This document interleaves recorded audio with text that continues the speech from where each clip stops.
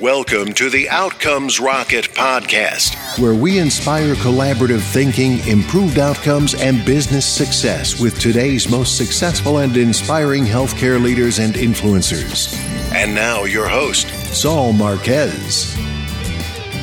All right, Outcomes Rocket listeners, welcome back to the show again. Today, I want to introduce to you Scott Phillips. Scott Phillips is the founder and CEO of Starfish Medical, a company that helps medical device companies commercialize their products and rise to the top. Scott holds a degree in engineering physics from the University of British Columbia. Prior to starting Starfish, he worked in diverse areas such as lithium battery development and manufacturing, UV spectroscopy instrumentation, and hi-fi audio speakers. Under his leadership, Starfish has grown from a room in his garage to a 130-person enterprise with 2 offices and many products that they're working on. That's a brief introduction on Scott. But Scott, maybe I may have missed some details and you could fill in the blanks where I may have. All right. Well, thanks so much, Saul, for that kind introduction. Yeah, well, as you can imagine, over 18 years of growing and building a company, there's a lot of aspects to it. I did start as a nerdy engineering physics student, as you mentioned, but I've only ever had one job in my life, actually like a staff job. And it's basically been contracting. And then Starfish has grown out of that. But now we're one of the premier companies in North America that does what we do. About 70% US focus in our product or our project mix, and then the balance in Canada, which is where we're headquartered.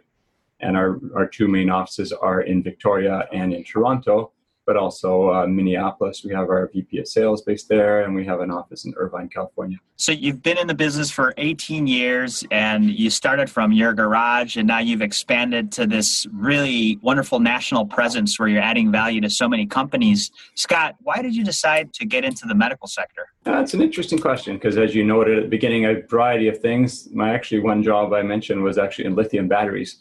That was the dawn of the whole industry. So we were inventing the lithium battery technology, got a real taste for R&D and for commercializing things, and worked in natural gas instrumentation.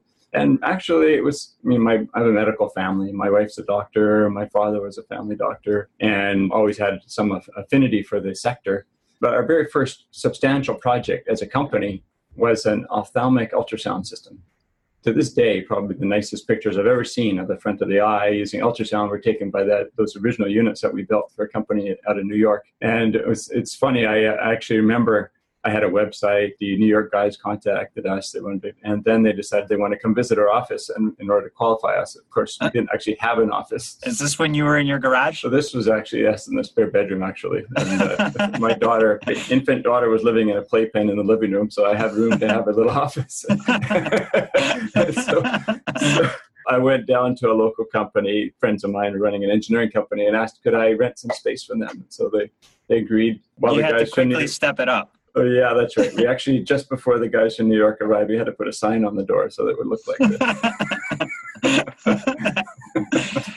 And that's kind of the entrepreneurial spirit, I guess. But the project was a good success, and we built on that, and just one step at a time. And it is kind of amazing to me to think 130 people all doing contract development, that's a lot of projects and a lot of people now. It's unimaginable from the perspective of that initial project that we could have grown to this scale.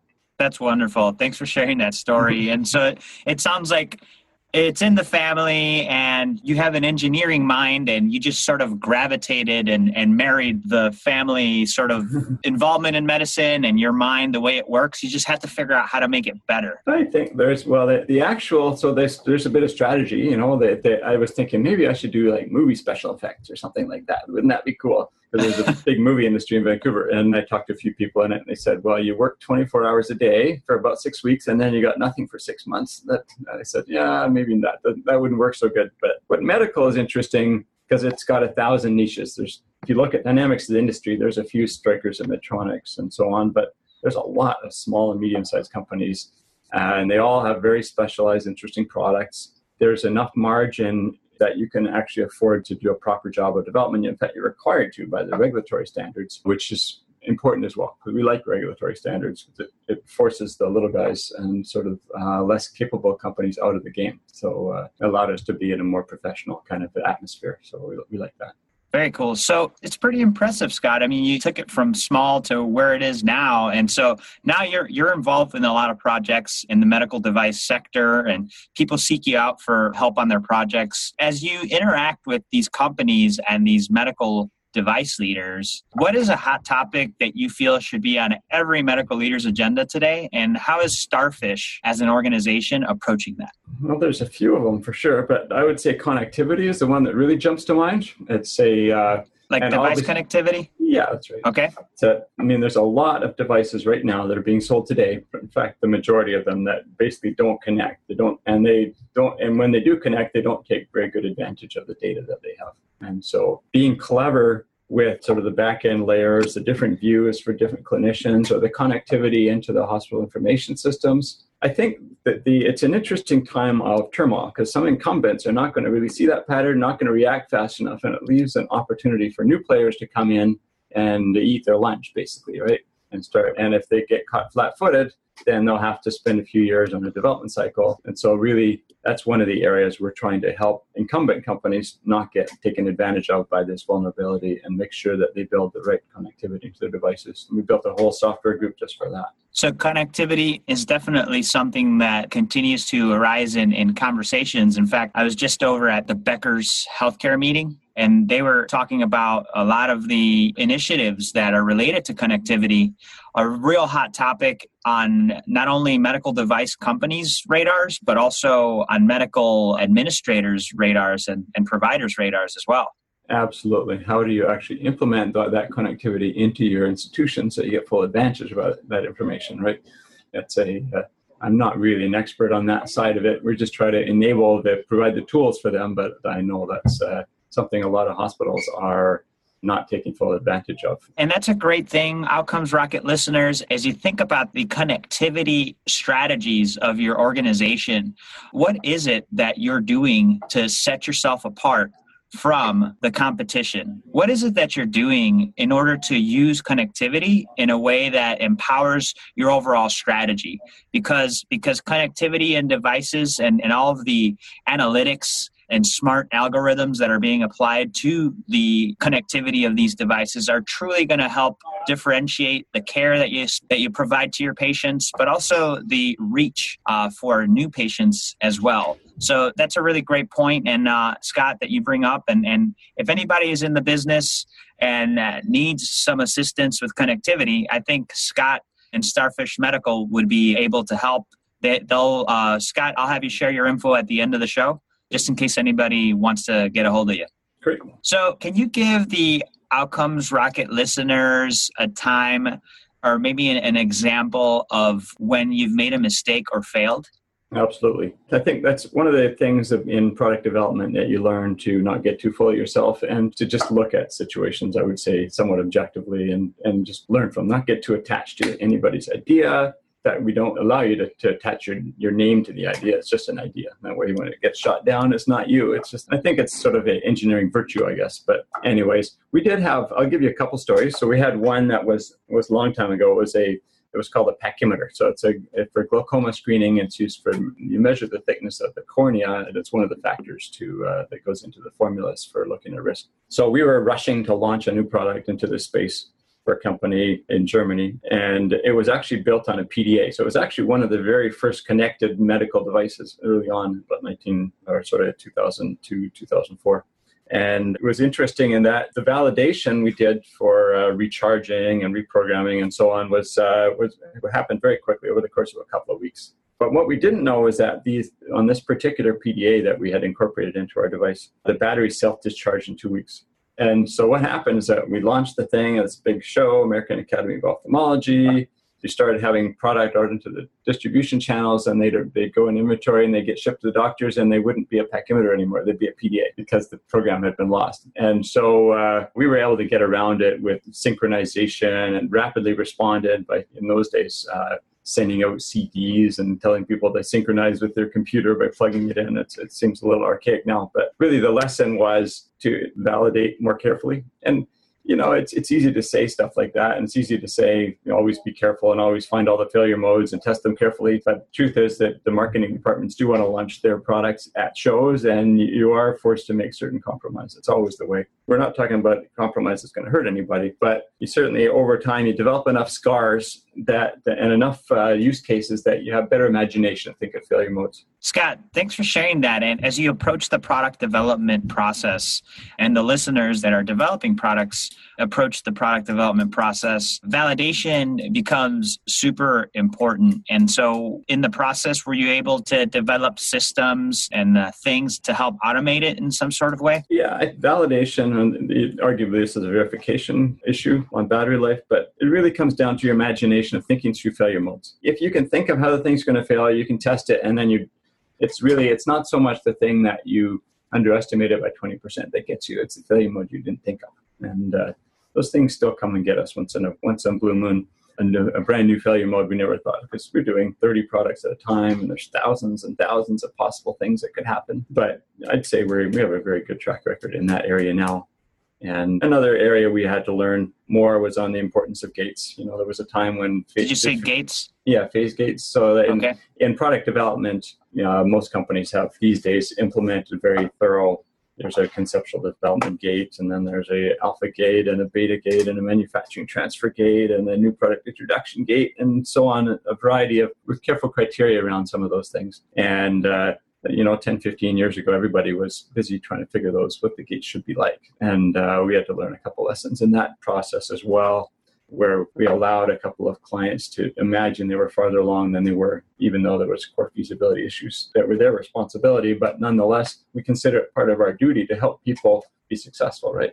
It's not enough for us just to do what they ask us to do. We want to use the benefit of all our experience so they become successful. So we had to learn a couple of times not to let people fool themselves that they were farther along than they were.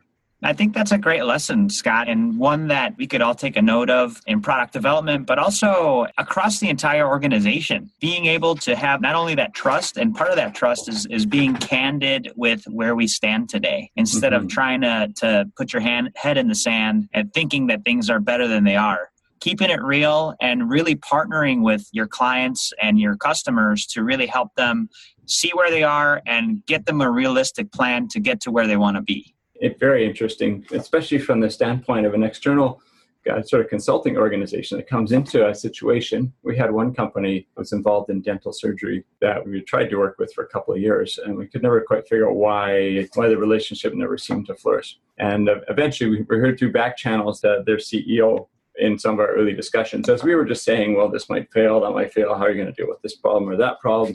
He saw that as all negative. That admission that things might fail was we were telling him it couldn't be done, and we were sort of negative Nellies, as it were. And then a new CEO came in recently, and we had a chance to get involved with the project. And sure enough, a number of those things that we pointed out actually turned out to be significant issues. And now we're working on it. But it's and I hate to crow over that, because it's nobody wins in those situations. But right. But it is, I'd like to think, an example of the importance of looking a little more openly and being willing to admit that your idea might not be working and you might need to think of something else. Scott, and that's really great.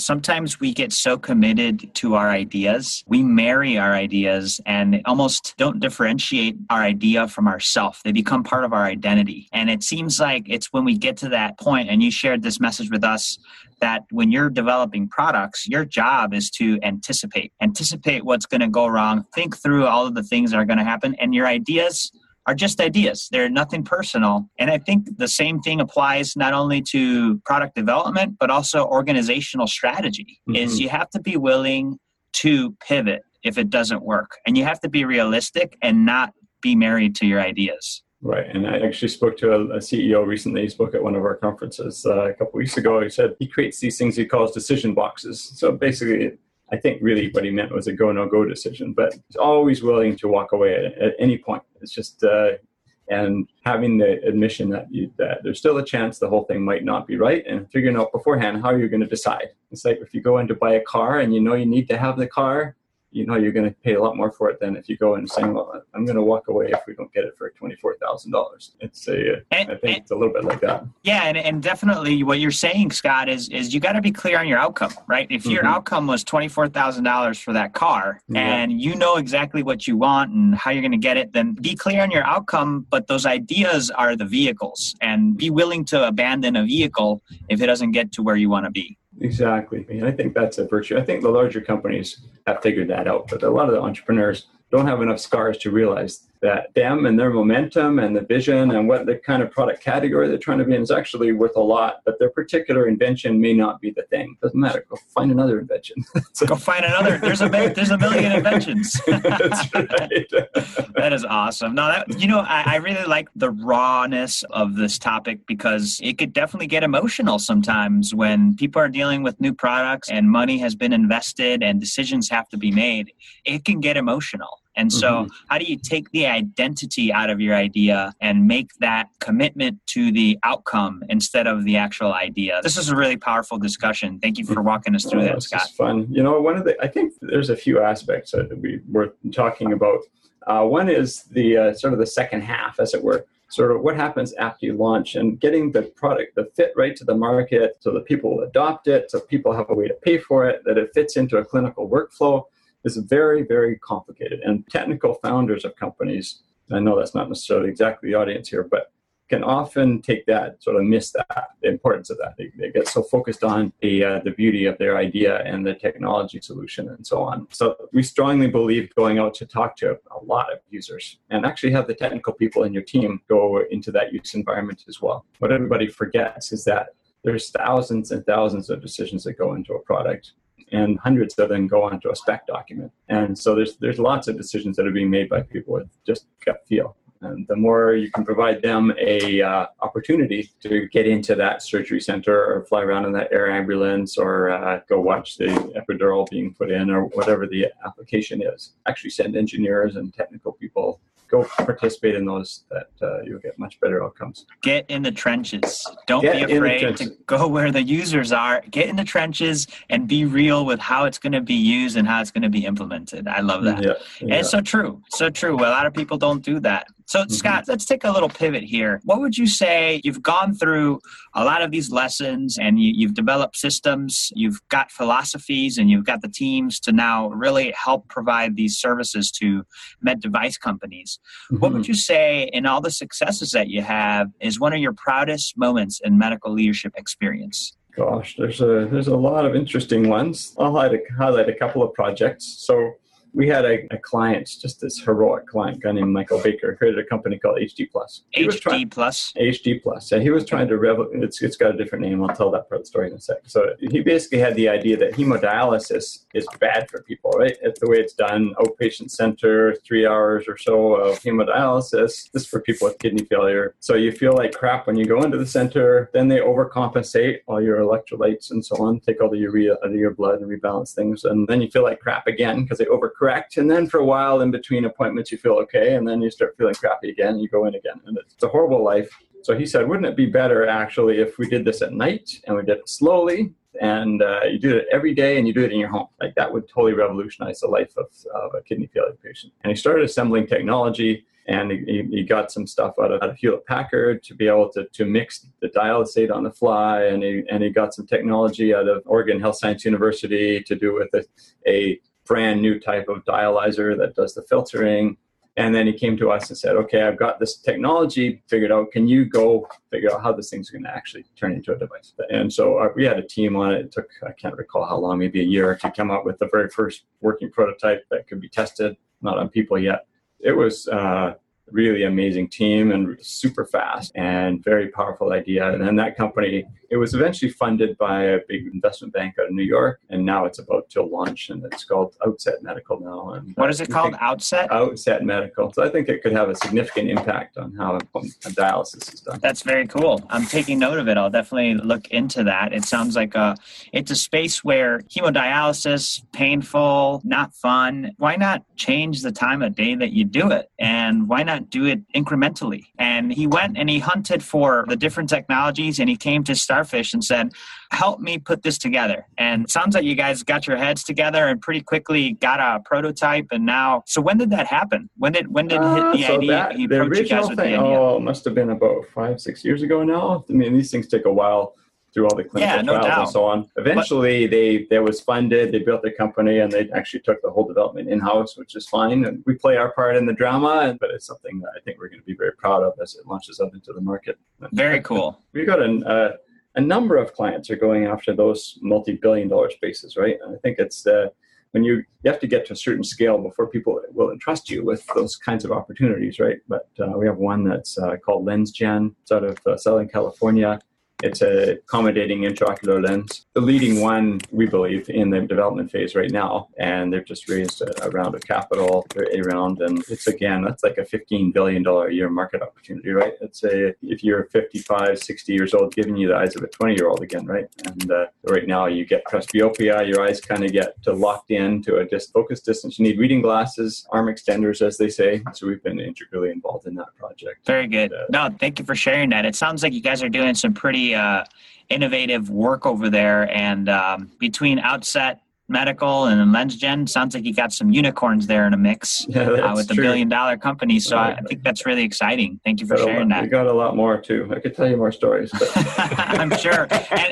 And Outcomes Rocket listeners, if you want a peek into the portfolio of Star Medical and Starfish Medical, and maybe just some references, if you're considering using them, please feel free to reach out. This is why we do the podcast, to put amazing leaders together to help create better outcomes for patients, to help create more profitable companies. Scott, let's dive into potentially a course. And so we're building the Scott Phillips 101 course, the ABCs of how to do it right. And so I'd like to write out a syllabus with you by having you answer some brief questions. So I'll ask you some questions, and then you could give me your brief answers, and then we could conclude. I'll try to keep them brief. We'll see how it goes. and then we'll conclude with a book that you have to add in the syllabus of your course. Are you ready? Okay, yeah, sure. All right. What is the best way to improve healthcare outcomes? I think the single biggest thing is actually the whole thing, realizing that you don't have the right solution until you're solving the whole problem. And so making sure your viewpoint is big enough. And we see a lot of cases where they've got some pieces of it, but they haven't, actually it's not a solution. They don't have a regulatory path. They don't have a reimbursement model. The economics don't work. There's not a disposable revenue model, which is probably needed to make your thing work. There's a critical snafu in the usability or adoptability. You forget that the nurses are unionized and they have certain things that they recognize, and they don't agree to use this, or they won't, or that you're actually trying to change the specialty of person who does this thing, and now you're dealing with politics, and it's just.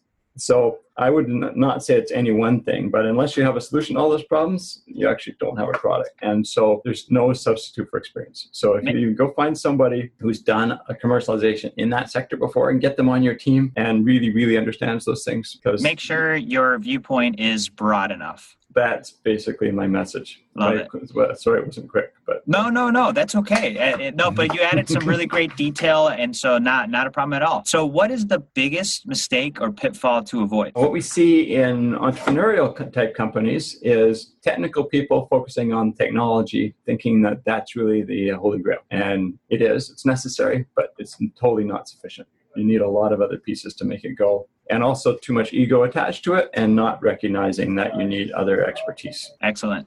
How do you stay relevant as an organization despite constant change? I like to think there's a couple of main types of people in product development. There's innovative type people, and there's execution-oriented people. And companies tend to migrate to start with innovators, and over time, as you get more into distribution, you end up with a little bit more on the sort of execution-oriented. People like to finish things. And they think of the innovators as crazy cowboys, and your organization kind of rejects them. So how do you keep innovators around? Make sure that you actually have a home in your company where innovation can act. The people who love blue sky but can't finish anything to save their lives, but they're still respected in that organization. I think it's really important. Keep that innovation alive. What is the one area of focus that drives everything else in your company? Well, we have enunciated a number of core values. I would say the number one thing is enabling the success of others. And we want everybody who comes into our company to be people who are wired like that. If you're in the service business, you better be a service person. You can't be all full of yourself and trying to seek glory, because really your glory comes through somebody else being successful. I love that. Empower others. So what is your book that you would add here to the syllabus? That's a great question. In terms of medical device development, there's a couple of interesting ones. There's the Biodesign book put out by the Stanford group, Josh Mikauer and a couple of other guys. There's actually an interesting book, not very well known, by a guy named Rudy Mazzocchi. It's called Storytelling, the Essential Skill of Entrepreneurship, something like that. This guy out of Florida. He's done a number of startups. He spoke at our conference in Toronto we had a couple of weeks ago. And all of his stories in this whole book, it's a book for entrepreneurs, but it's all of the stories are about how he's raised capital and launched products in the medtech sector. So it's totally worth the read if you're in Storytelling by Rudy Mazzocchi. That's correct. Well, there you have it, Outcomes Rocket listeners. You have the step-by-step 101 course that Scott Phillips just put together for you, along with a key book. Make sure you think through this. You could always go back to the episode and re-listen. That's the beauty of podcast. And take notes on the tips that he's offered here with respect to product innovation and product development. Scott, I really appreciate you sharing all these things. So before we conclude, please share one parting thought and then let us know how Outcomes Rocket listeners could get a hold of you. My parting thought really is that it's a wonderful time for medtech right now.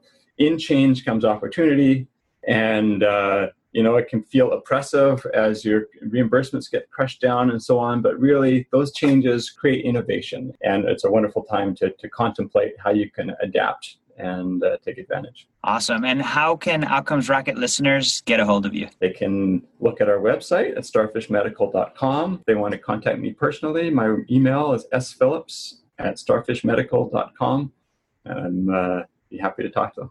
Wonderful. Scott, I really appreciate the opportunity you've given us to really have you on the show and share your wisdom. I know that our conversation is really going to create some positive ripple effects in the way that healthcare leaders and influencers really address their biggest problems in their pursuit to improve healthcare outcomes. So really want to give you a big thanks on behalf of all of the listeners and myself. Thank you. Okay. Thanks very much, Saul. It's been a pleasure.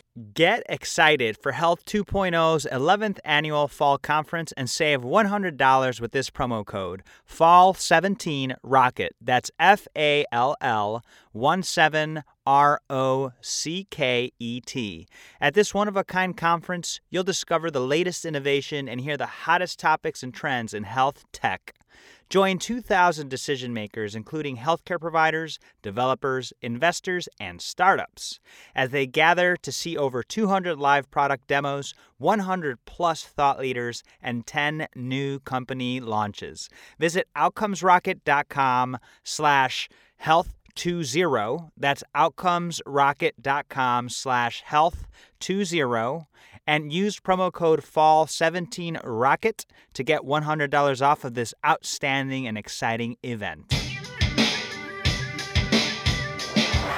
Thanks for listening to the Outcomes Rocket podcast. Be sure to visit us on the web at www.outcomesrocket.com for the show notes, resources, inspiration, and so much more.